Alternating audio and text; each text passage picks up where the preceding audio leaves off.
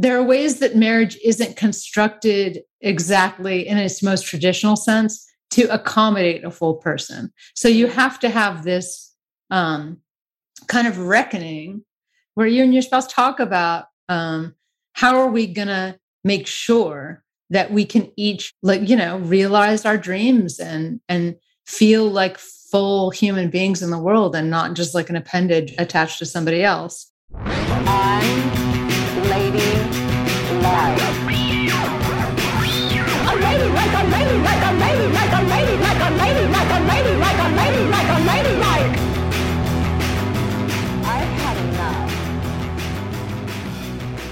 Hey y'all, and welcome to Unladylike. I'm Caroline. I'm Kristen, and we are back with another installment of Ask Unladylike, where we reach into our mailbag to answer your burning questions that Google could never. And we're getting help today from a professional advice giver. I am totally fangirling Kristen. Advice columnist Heather Havrilesky is joining us to tackle our listener questions. And y'all might know her from her column Ask Polly, which I've been reading for years and which has definitely made me cry more than once. Why you crying? Well, just the way that she so expertly dismantles shame. And she just reassures her letter writers about their strengths and their inner beauty as they go through life.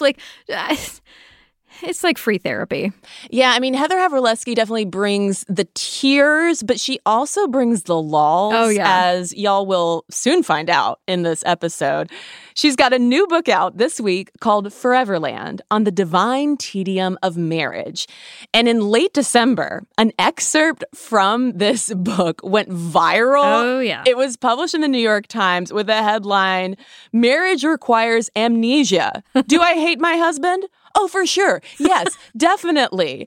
And she says, hate my husband in a kind of tongue-in-cheek way. Basically, what she's saying in this excerpt is that if you are going to be in a long-term successful marriage, it does at times require a little selective listening, a few willful blind spots to your spouse's pet peeves, the things that might annoy you to no end if you let them, when in fact you have to kind of keep your eyes on the relationship prize. Right. But a lot of people on the internet flipped the fuck out. Oh, yeah. This. Yes, I think that is the scientific way to put it. Yes. Kristen, some of the responses I saw were just like super sanctimonious, super like huffy puffy, arms crossed. I would never say this about my spouse, to which I couldn't help but think, okay, like you've never been irritated with the way your spouse loads the dishwasher. Like you've never wanted to murder them in the middle of the night when they hog the bed and put their knees in the middle of your back. How are you even doing this?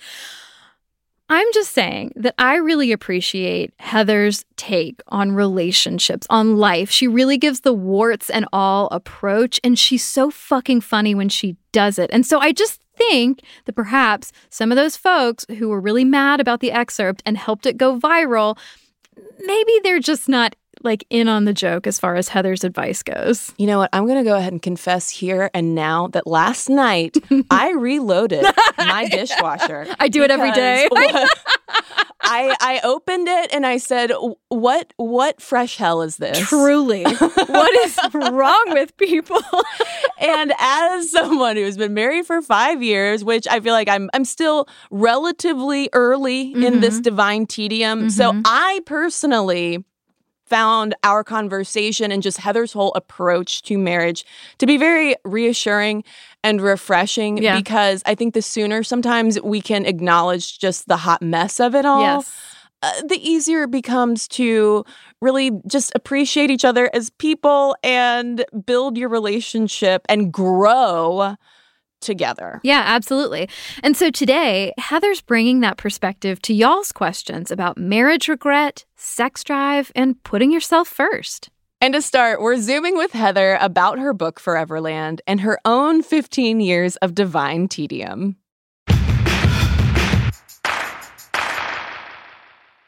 Okay, Heather, let's dive into your book. Why did you want to share the story of your marriage with the world? The word "want" is sticking out for me in this question. That is a question that I asked myself many, many times in the writing of this book. Why would I want to write a memoir about my marriage while I was still married, while I am still married? Why would I set out to do that? And the answer to that question is complicated. I have been giving people advice for about a decade now through Ask Polly, and I don't necessarily give marriage advice or parenting advice that often because I'm not arrogant enough to believe that I have some special insights into marriage and kids, even after 15 years of being married. And my kids are teenagers now, 15 and 12. But the main reason I wrote this book is that I felt like books about marriage were either very shiny, happy, sugar-coated accounts of an imaginary marriage that didn't sound familiar to me. Maybe my marriage is excruciatingly bad, but I didn't. I couldn't relate to the sort of gloss that I felt the authors were putting on their marriages. Or I would, read books about marriages from the perspective of someone who's already divorced and is basically savagely ripping their marriage to shreds. And the story is that, of course, my marriage was terrible. It was born to die, my marriage. It was doomed from the start. Through no fault of my own, it became a living nightmare. So I sort of wanted to write a book about how marriage can be both dreamy and a living nightmare at the same time. And actually that the experience of marriage is in some ways torments you. It's made to break you. It's made to rip apart all of your previous values and reconstruct them. It's made to make you doubt yourself. Marriage is this crucible that we don't talk about in our culture very often. We don't talk about how hard it is, unless we're talking about marriages that have failed.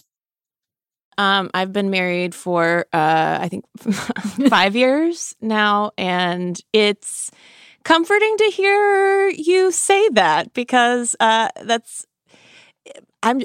just leave it. I agree. It's very much a two things can be true at the same time kind of existence. Yeah, that's right.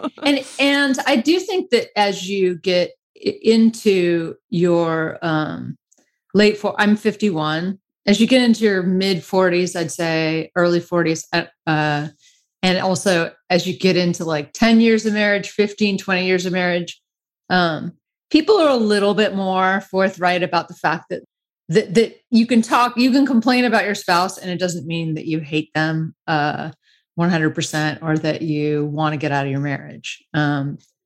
Old married couples tend to acknowledge the reality of marriage in a more kind of loving, happy way than new couples, because new couples are afraid that maybe their marriages are doomed because they are annoyed by each other constantly. Mm-hmm. Which, especially during the pandemic, you see this a lot. It's sort of I think a lot of people go through this thing where they're like, how seriously should I take how annoyed I am all the time by this human being who is at my elbow all day long? And it's sort of have you ever had someone in the same room as you all day long in your entire life who you didn't really want to murder at some level? That's sort of the experience of being a human being, actually. Yeah, and it can feel weirdly sacrilegious sometimes too. Just let it all out to vent all of the annoyance.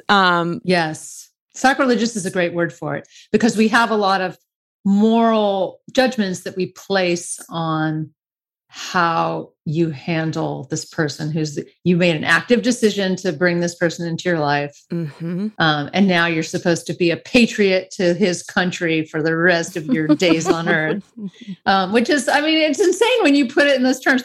Part of the fun I had with this book was just trying to boil down what we expect of ourselves within marriage and how insane it is that we expect these things of ourselves and each other. I mean, just having a conversation like that with your spouse where you say, whoa, it's really weird that we sleep inches apart every night. Like, why are we even doing that? That's insane. Like, what were we thinking when we bought this bed that's, I mean, I can't understand anyone owning a bed that's smaller than a king size bed. Oh my God. Oh my God. This has been a conversation. I just moved in with my boyfriend a couple of months ago. We have a queen size bed. Yeah, it's not, queen size is not nearly big enough. No, that's like a one-person bed I've discovered. A queen size is like one person. It was like cute when we were first dating, Like, oh, let's spoon. Now it's like, what the fuck? Yeah, get off of me. Why are you touching me right now? What is that? Well, could you elaborate a little bit when you talk about how marriage is a thing that like breaks you down and rebuilds your expectations? In what way are you talking about? Well, I would say that your ideas about what a good person you are challenged by marriage. You can resolve not to have the same argument over and over again. And then you can wake up 8 years later and there you are having the exact same argument that you said, let's never have this dumb argument again. When you think about, I've signed on to navigate my life in tandem with another stubborn, emotional, sometimes anxious human being. And we will effortlessly make all the big life decisions together in an unconflicted and mutually supportive way. That's, again, an incredibly unrealistic goal or even expectation to have. My husband and I just moved across the country, and we each had a different emotional experience about moving itself, and packing was a complete nightmare. My husband, as it turns out, has no idea how to pack a box. So I packed, I think I packed 200 boxes. I mean, that's too much stuff anyway, but I single-handedly was packing everything. And he was, to his credit, he was running errands and sometimes cooking. But at some point I had a breakdown and I had to say, I feel like you don't know how to pack a box. And he's like, you're always hanging over my shoulder and telling me how to, so I don't feel like I really should be because you're going to tell me I'm doing it wrong. All marriage things end up sounding kind of cringy and old-fashioned, and because marriage is kind of cringy and old-fashioned, like there are these ways that conflicts break down that are similar to each other. So, I mean, when it comes to how does a marriage crush you into the ground, there are just endless avenues for discussion, essentially. It's funny that something that brings my life so much goodness and joy and happiness is also shaped like a nightmare a lot of the time. It sort of doesn't make sense. And when I started to write about my marriage, I mean, honestly, my assumption was that I would write a kind of a simple story that's just like, wow, it takes a long time to accept. But when you're in a really, really great marriage like mine, it's so worth it to be married. And all the little small irritations are nothing compared to the love that you feel for your incredible partner. And the main thing is just to feel so grateful and, access the love that will engulf both of you if you're in a great marriage like mine. And then I started writing about all the things that bothered me in my marriage. And also I started questioning the institution of marriage at large and why people do this. And which was, I mean, it makes for a good book, actually. And there were times when I would make Bill read chapters and I'd say, this is just embarrassing. Like, why would I want this out in the world? And his answer would be, this is going to help someone. And it's funny. I mean, a lot of it is funny. And you just need to keep going. And I think that's probably like the best testament to my marriage, if anything that I say or write in the book. He's extremely supportive of me writing down the brutal truth of, human life. Well, I'm wondering from your perspective, is there really a difference between a quote unquote great marriage and a flawed marriage? Because Isn't that kind of a Venn diagram ultimately? Definitely. I mean, all marriages are flawed. Human beings are flawed, thus two human beings together forever.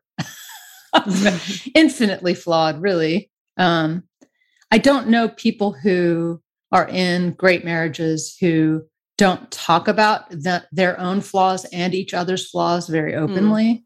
Now, granted, I don't know that many people who are in great marriages who aren't also very honest with each other and themselves. So to me, it feels like a piece of it. But I think that, great marriages to me are kind of defined by mutual acceptance. And whether that looks like talking about everything or not talking about a lot of things is kind of up to the two people involved, right? I mean, each marriage is almost like its own strange collaborative work of art. And so when other people can walk by and say, I don't understand that, or that doesn't work for me, it's like you should treat it like they're looking at a piece of art, because it doesn't matter what someone else can perceive about a work of art from the outside. With a marriage, all that really matters is the two artists' collaboration and their intention in building this thing and whether it makes them happy. But people can say that they have a great marriage, and you can observe something that would drive you insane, and you can conclude that that's a bad marriage, but that just means that, that thing wouldn't function well in your life, and it might function perfectly well in someone else's life. You write in Foreverland that being married is far more interesting than falling in love. So in what way? What do you mean? Well, first of all, I think we've seen the story of two people falling in love many, many times. And it's hard to do that story well anymore. It's kind of endlessly seductive, I want to say. It's sort of that emotional porn of two people who are mysterious to each other become increasingly exciting to each other within a short period of time. And then at the end, it's raining and they come together and just grasp each other's faces and suck each other's tongue down each other's throats and, roll credits. Whereas the interesting part actually begins when she moves all her shit into his house, and she starts to criticize his taste in furniture. Yeah, they play Monopoly for the first time and realize they actually hate each other, which, by the way, is the underside of loving someone, is that you also kind of hate them. Because if you're passionate enough about them to want to just press your naked body up against their naked body, you're probably also provoked by them into a state of raging hatred at some cellular level. I mean, that's why you end up with someone who is a little bit different than you in certain ways. There can be similarities, obviously, but there's always some dark level at which you're kind of opposites and you're clashing. I mean, I'm making love sound very dysfunctional, but I just think that, again, it goes back to that duality. You love someone and there's light and darkness in everything. Let's say you're conflicted. It's our culture is very unconflicted. It's very into selling us an unconflicted story. And the reality of everything we experience in our lives is a million times more conflicted than the world will allow, especially that the world will allow for a woman, right? Because women aren't supposed to be conflicted. It's like, it's not trustworthy for a woman to be at war with herself. That means she's either crazy or sneaky or evil. From that perspective of like women who are marrying men in particular, when it can really feel like, as you put it, an outdated charade, is marriage a relevant institution anymore? The answer to every emotional question might be, you've got to honor yourself. I mean, I've probably written that 1,000 times just in Ask Polly. But honoring yourself doesn't always mean at the expense of all the relationships you've built. There are times in your life where honoring yourself means honoring something that you built along the way. Like in my case, I'm married to a man, and he likes to play golf. And I never in a million years would have foreseen that I would land in this horrific position of so waving goodbye to my husband so he can go play golf for 5 hours. It's sort of like, no, I don't support that. But it's like my husband's favorite thing to do is to play golf. He played golf as a kid. And it's sort of like, okay, fine. Yeah, go. Yeah, it's Sunday. Weather's beautiful. Yeah, you should be golfing. And there are ways that if you've been married long enough, and if your marriage is trusting enough, it sort of grows into something that's a little bit, I want to say, less traditional. And I'm not talking about like it becomes open. Now you're in an open marriage. Like, I'm definitely not talking about that, although some people do that. For me, it's more like it becomes sort of more tolerable. For example, that my husband is a golfer, because I have equal and opposite things that I want to do with my time and my mind and my body. And I want to like try on different ways of being without feeling like I'm threatening some kind of moral universe. And partially for me, it's like, that is partially just I want to spend time writing and using my imagination. I want to do a lot of things that are going to seem like a waste of time to another human being. I mean, I think that's a little bit of it. But it's also like, I want to go out in the world and be recognized by other people. I want to flirt. I want to have conversations. I want to have male friends. I want to have all kinds of friends. I want to feel like a vibrant human being until I'm dead. I don't want to feel like I'm just sitting around waiting to die with another person who's sitting around waiting to die. Wow, that's really bright and cheery. I love that.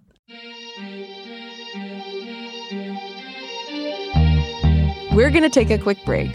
When we come back, Heather addresses some of your marriage conundrums. Don't go anywhere.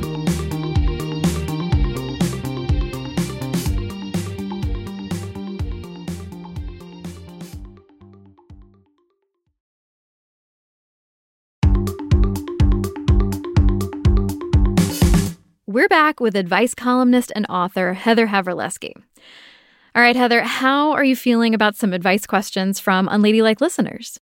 That would be great. My on-the-spot advice is sometimes spotty, but sometimes I have good answers. Well, I want to start with one that's like a little dicey. This is from Lauren. She's in her early 30s, and she has been dealing with a non-existent sex drive for a couple of years now. Here's Lauren's letter. She said, I love my husband and try to get in the mood when he initiates, but I have an anxious voice in my head saying it isn't going to happen. I want to have sex, if that makes sense, but I have no desire and don't know how to change that. My long-term fear is that this issue will eventually ruin my marriage. My husband is aware of the issue and we do discuss it, but neither of us knows how to move forward. My therapist, who I generally really like, didn't provide much help, basically suggesting I muddle through for the sake of my marriage. I write to you feeling like I have nowhere left to go. What can I do to ramp up my sex drive? Vibrators, porn, etc. haven't done the trick. My issue isn't pleasure, it's desire. That's a hard one because I think there are times in your life when you just don't have like vibrant relationship to your body. And I'm going to say that the first thing, though, to do is to create a situation where there are no expectations at all so that you can get back in touch with what you want. Because in a situation, I think anyone can relate to this, where you're with someone and they are making it very clear to you that they're not getting enough sex.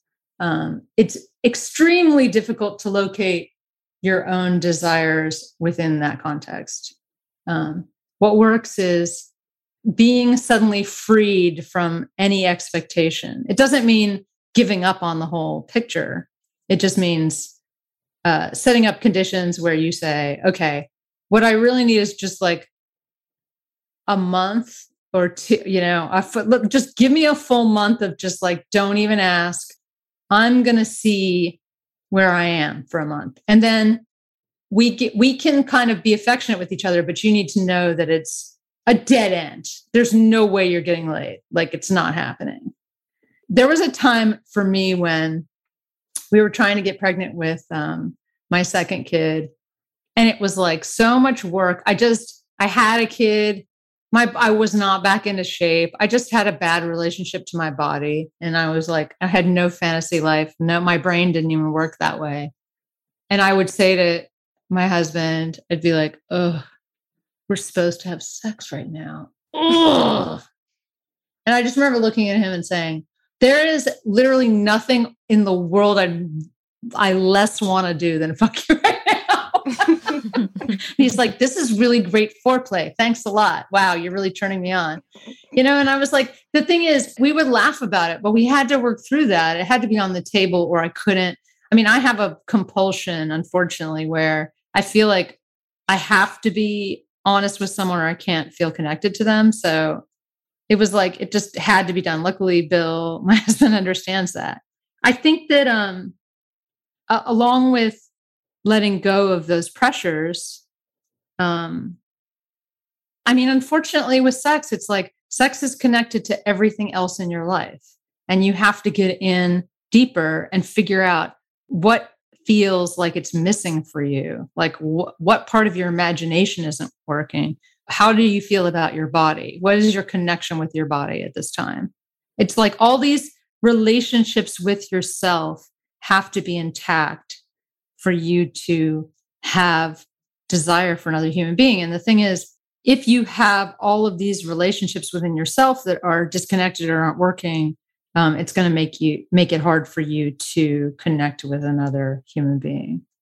But also, I think that when you shut everything down, you have a chance to have, more emotional conversations about what's left. It's almost like you're becoming friends again. And then you kind of work from there and see if you can get back into bed.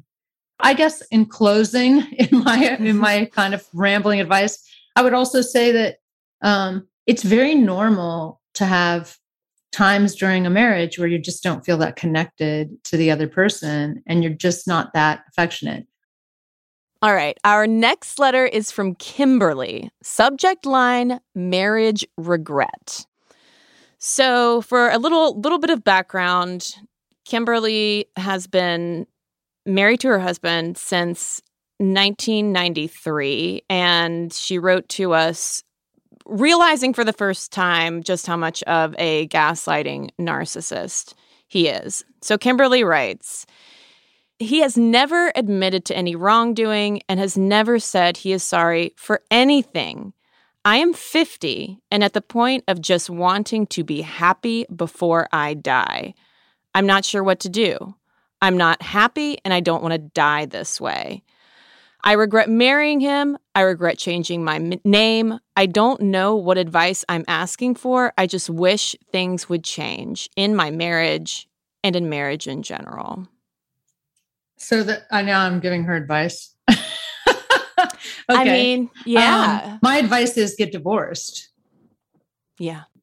I had one relationship with someone I would consider a gaslighting narcissist. The narcissist part, I'm not sure, but gaslighting, yes. And he also never, ever apologized for anything. He was so painstakingly careful not to apologize, which bleeds out into so many areas of human experience. Like he also basically found any problem that was happening was automatically my fault.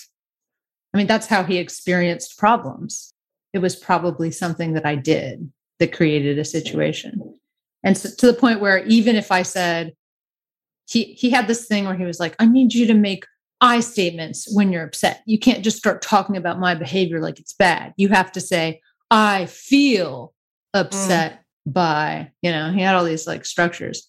So one day I said, I got a little snippy with him. And then I said, oh, I know why I got snippy.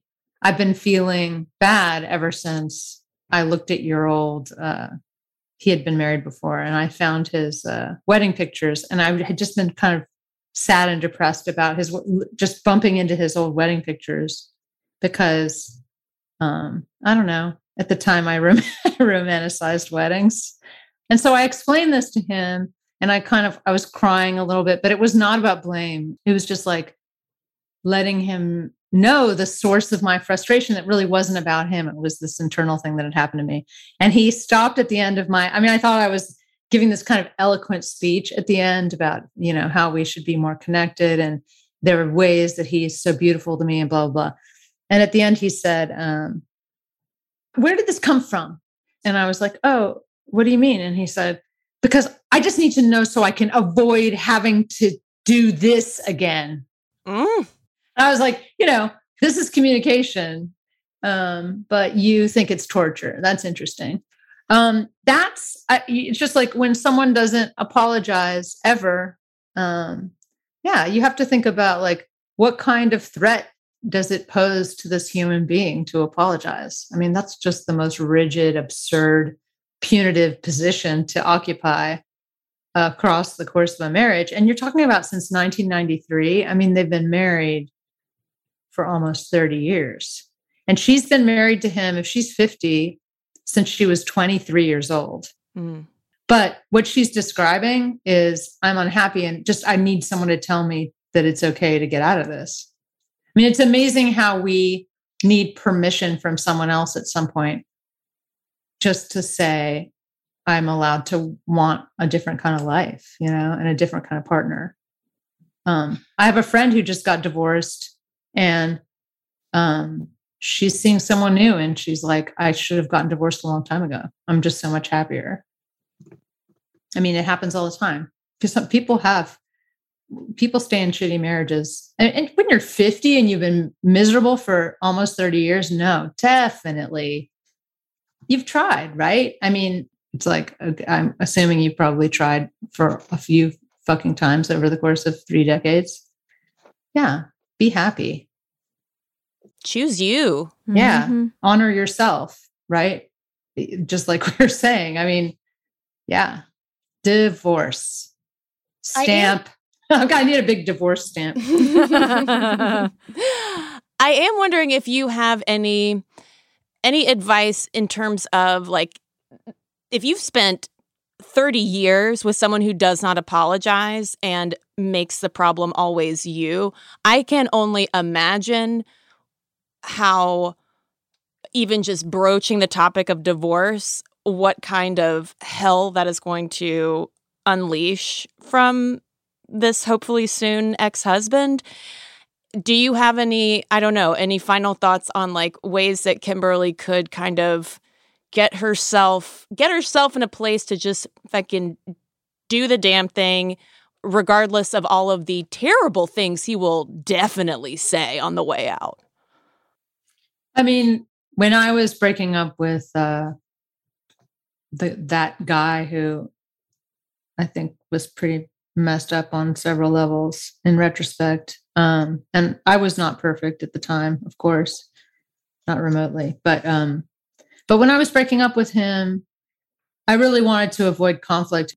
But I called him and I said, when I realized that I needed to break up with him, and I said, can we just have a conversation instead of arguing? Can we just talk about how this just isn't working? And in some ways it just never really worked. And we both deserve to be happier, And he was like, yeah, I agree with that. And there was just no pushback. I mean, it surprised me. I thought that he was going to argue for the relationship. And it's funny, like you think that you're doing this radical thing, and then you realize that the other person has been waiting for you to break up with them for so long. I'm sure that she's she's probably in a similar situation. And I do think that with a divorce, it's so important to sort of find your higher self and keep the peace along the way. And also talking openly to your friends. The thing is, a lot of people who write letters to me, they write me things that they're afraid to even tell to their friends and family, which is tell a few friends and talk to your family, like give it some air and see how that feels. So I would say talk to a few trusted friends about it. about how serious you are about getting out of it and how unhappy you are. I mean, this is the cost of the way our culture is about marriage and how moralistic we are about marriage. It's like people can't have conversations about how bad their marriages are without feeling incredibly ashamed. And that's sad because, a lot of marriages are bad and there's nothing to be ashamed about.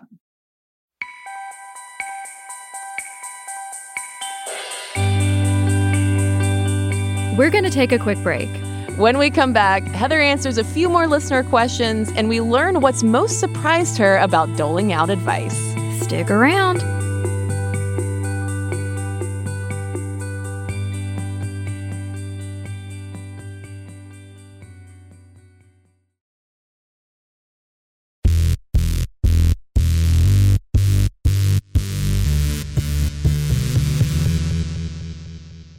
We're back with advice columnist Heather Havrilesky. We do have a letter from another Heather. Just for a little background, she's a clinical psychologist. She busted her ass for 10 years. She got her PhD in clinical psychology. She landed a dream job at a hospital. And she also, in the middle of that, met a great guy who's now her husband. She writes, he's currently an E8 in the Air Force, a rank that is incredibly rare for someone with just under 17 years of service. At the very onset of our relationship, we had many conversations about the realities of the military, and at that time we decided that should the day come when he gets orders for reassignment, I would stay in our current city, the place we ultimately want to live, and we would make a long-distance relationship work. Well, the day has come, and that job is in Virginia. We are currently in the Pacific Northwest. Since receiving this news, I have felt judged, unsupported, and misunderstood by family and friends for the decision we've made as a couple. Because as a military wife, the expectation is that I drop everything to support my husband and his career. Do you have advice for making long-distance marriage work and feeling supported in my decision? A good one-liner to get nosy people to check themselves would be great too. I think not opening up the decision to discussion. It's almost like this is a decision that you feel incredibly comfortable with, that that you're making the decision that's right for you. And in those cases, it's sort of an issue of, even if you have some internal doubts, not airing those and just keeping that part of your life safe from public scrutiny is really important. So I would just say, don't open the conversation up to that avenue to begin with. But then also, when people start giving you opinions about what they think you should be doing, I think that I've landed in a place where I'm learning to just say less and to kind of smile quietly and look at someone instead of explaining myself when they're pissing me off. It sounds a little bit pat, but sometimes like having just a clear, concise statement at the ready, like, this is the decision that works for both of us. Instead of making it like, well, my career is really important to me, or going into any details, just saying, yeah, this is what we're doing. I mean, it's almost like the less syllables that come out of your mouth, the better sometimes when people are being judgmental and weird and intrusive. I have a friend who, when people start to ask him complicated questions or questions he doesn't want to answer, he just gets this quizzical look on his face and this little smile and kind of goes like, why are you asking me that? Or why are you saying that? That's strange. And it's just this indication like he's not going to start talking anytime soon. And also just, when people say things like 2.5 years, I mean, aren't you worried he's going to cheat? Or, just all the stupid shit that people say. You just say, no, not really. The end. Yeah. Just a no. And then you just look like balls in your court again. Never underestimate the value of a one-word answer. And also silence. You can shut things down really quickly once you make it super, I mean, in a friendly way. You can be friendly and still just offer nothing. It's very adult to me when people can manage that. I'm very bad at it. I'm just much more of like, let me give you this. Let me give you that. What else do you need? But I think it's just an amazing skill. And as far as like advice about keeping the relationship together, I don't know. I mean, there's so many ways to stay close to people. Texting, talking on the phone. I assume they're going to visit each other. And I assume they're going to talk to each other a lot. I don't know. 2.5 years goes by pretty quickly, you know? That's what I was going to ask. Like, am I off base for thinking like that doesn't sound like an impossible amount of time and maybe could be kind of nice? Yeah, I know. I know. Yeah. You know, she knows what's right for her. She doesn't want to compromise her career. I don't know. It sounds like he's supportive of the whole decision too. So there's really no discussion that needs to happen with other people at all. Yeah. I like it. All right. We've got one last question from Deb. And it's a little like relationship adjacent. Deb is married and she's got a relatable question. So Deb writes, this is more of a human question. I believe that has plagued women more than men. How do we balance responsibility to others and responsibility to self? I so often feel like I'm torn between choosing what is best for me and what everyone else wants. I don't want to put women in a box, that we're the ones who only put others before us, but I feel like I'm expected to take care of everyone and myself. And hey, just ain't gonna happen. Any advice? Yeah, my advice is learn to say no directly, which is very, very hard when you don't do it very often. Notice when you're giving way too much just on impulse or sort of compulsively, right? I have this thing now where I can hear myself coming. Like I can hear myself like running down the hallway with 5 offers of help to someone, you know, hey, you know, I had a conversation before this interview with a publicist and she mentioned a few things. And I thought, don't offer to do those things. Ask her if she can do them, you know, like, which is, you know, I hope she doesn't listen to this. But, you know, it's a good thing to be able to say, like, she brought this up. She can probably do it. I don't have to like jump in and say, I'll do all these things. Or, you know, you don't have to do any of these things. Trying to fix things by doing them all yourself is such a woman thing that I've been caught in for my entire life. And I'm really learning how to be selfish when I need to be selfish. I think with kids, you sort of are forced to be selfish a lot because you can spend all your time serving your kids if you're not careful. I'm careful never to serve my kids. Oh, God. I'm really in for it with this book, man. I'm just so screwed. So screwed. But yeah, I mean, I think even though I'm married and I'm so happy with my husband, he's great. And I love my kids and I love my life. A lot of the things that I care about are really cultivated alone. I mean, I'm kind of the big thinker when it comes to designing our lives as a couple, you know, and as a family.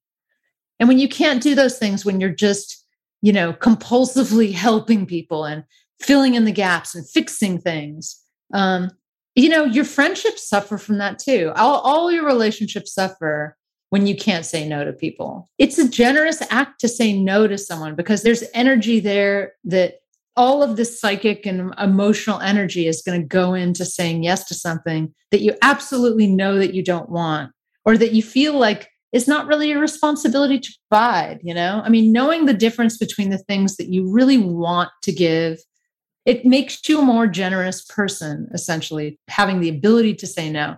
Some of my friendships with people who I could not say no to in the past were completely selfish because I never expressed where my boundaries were. And now they're generous because I'm always expressing, I love you so much.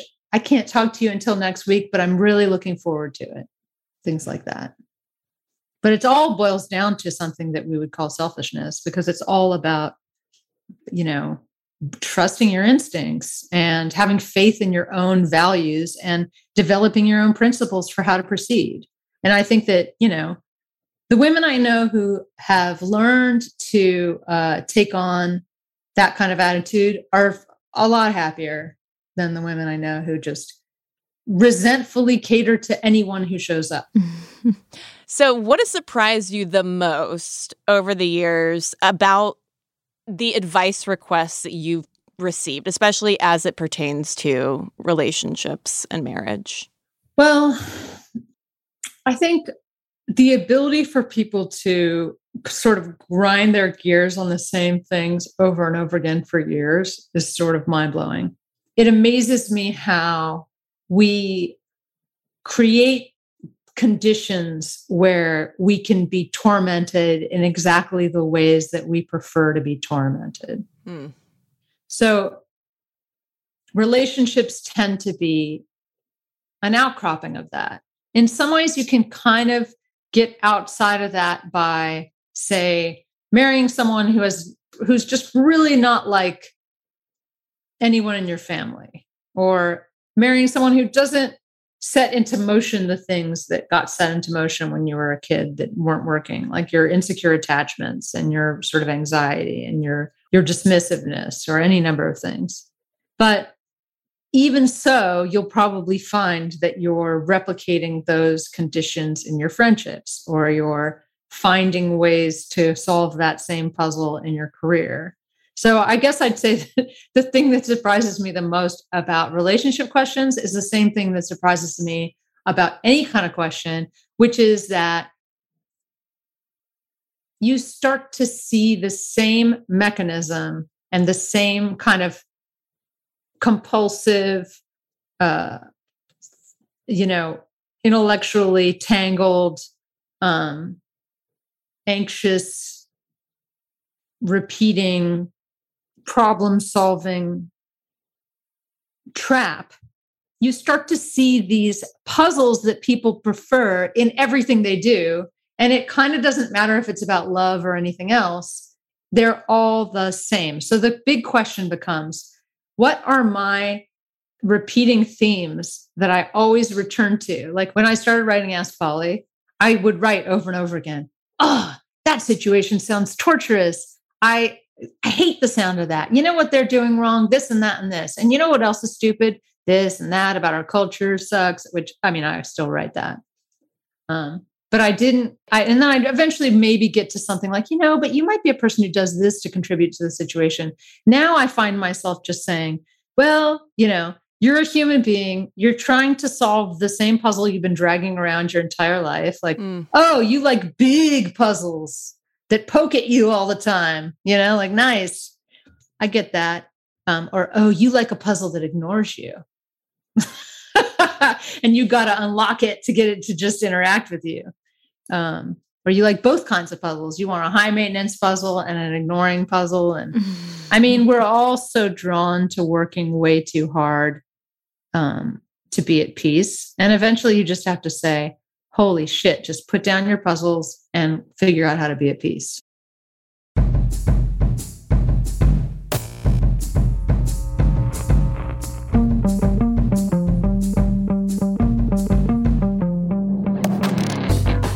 Heather's book, Foreverland on the Divine Tedium of Marriage, is out today, y'all. Go grab it at your local bookstore.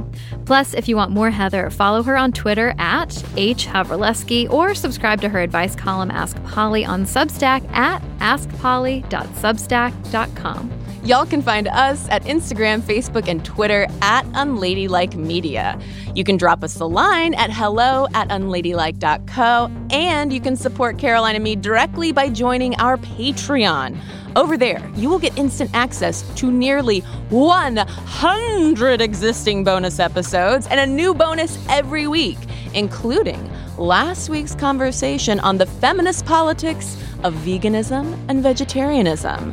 You can find it all over at patreon.com/unladylikemedia.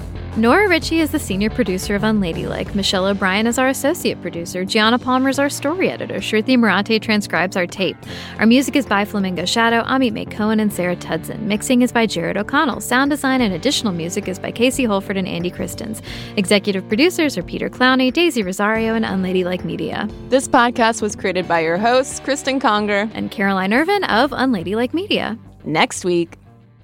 You grow up as a young girl looking at women's bodies and like, oh, I want boobs. That would be awesome. And then they start growing, and then you're in 6th grade and they keep going past a double D, and you're like, okay, you can slow down, you can stop even. Like, that's plenty. And then like in a year they're a G and beyond, and it's like just an entirely different thing than I was prepared for. The like pornographication of my body by the whole world. We're talking breast reductions with 2 Unladylike listeners. Why they decided to get one, what happened when they did, and how the shitty stew of pain and patriarchy holds big boobs hostage. Y'all don't want to miss this episode, so make sure you're subscribed to Unladylike. Find us in Stitcher, Spotify, Apple Podcasts, or wherever you like to listen. And remember, got a problem? Get Unladylike. And possibly get a divorce. Well, it's why we love seeing, like, the paparazzi shot of, like, you'll never believe what this celebrity looks like on the sidewalk without makeup on. Oh. Yeah. Celebrities, they shop for groceries while looking like shit. I like how they cover it up. They're just like us. They look like dog shit while doing their laundry. Stitcher.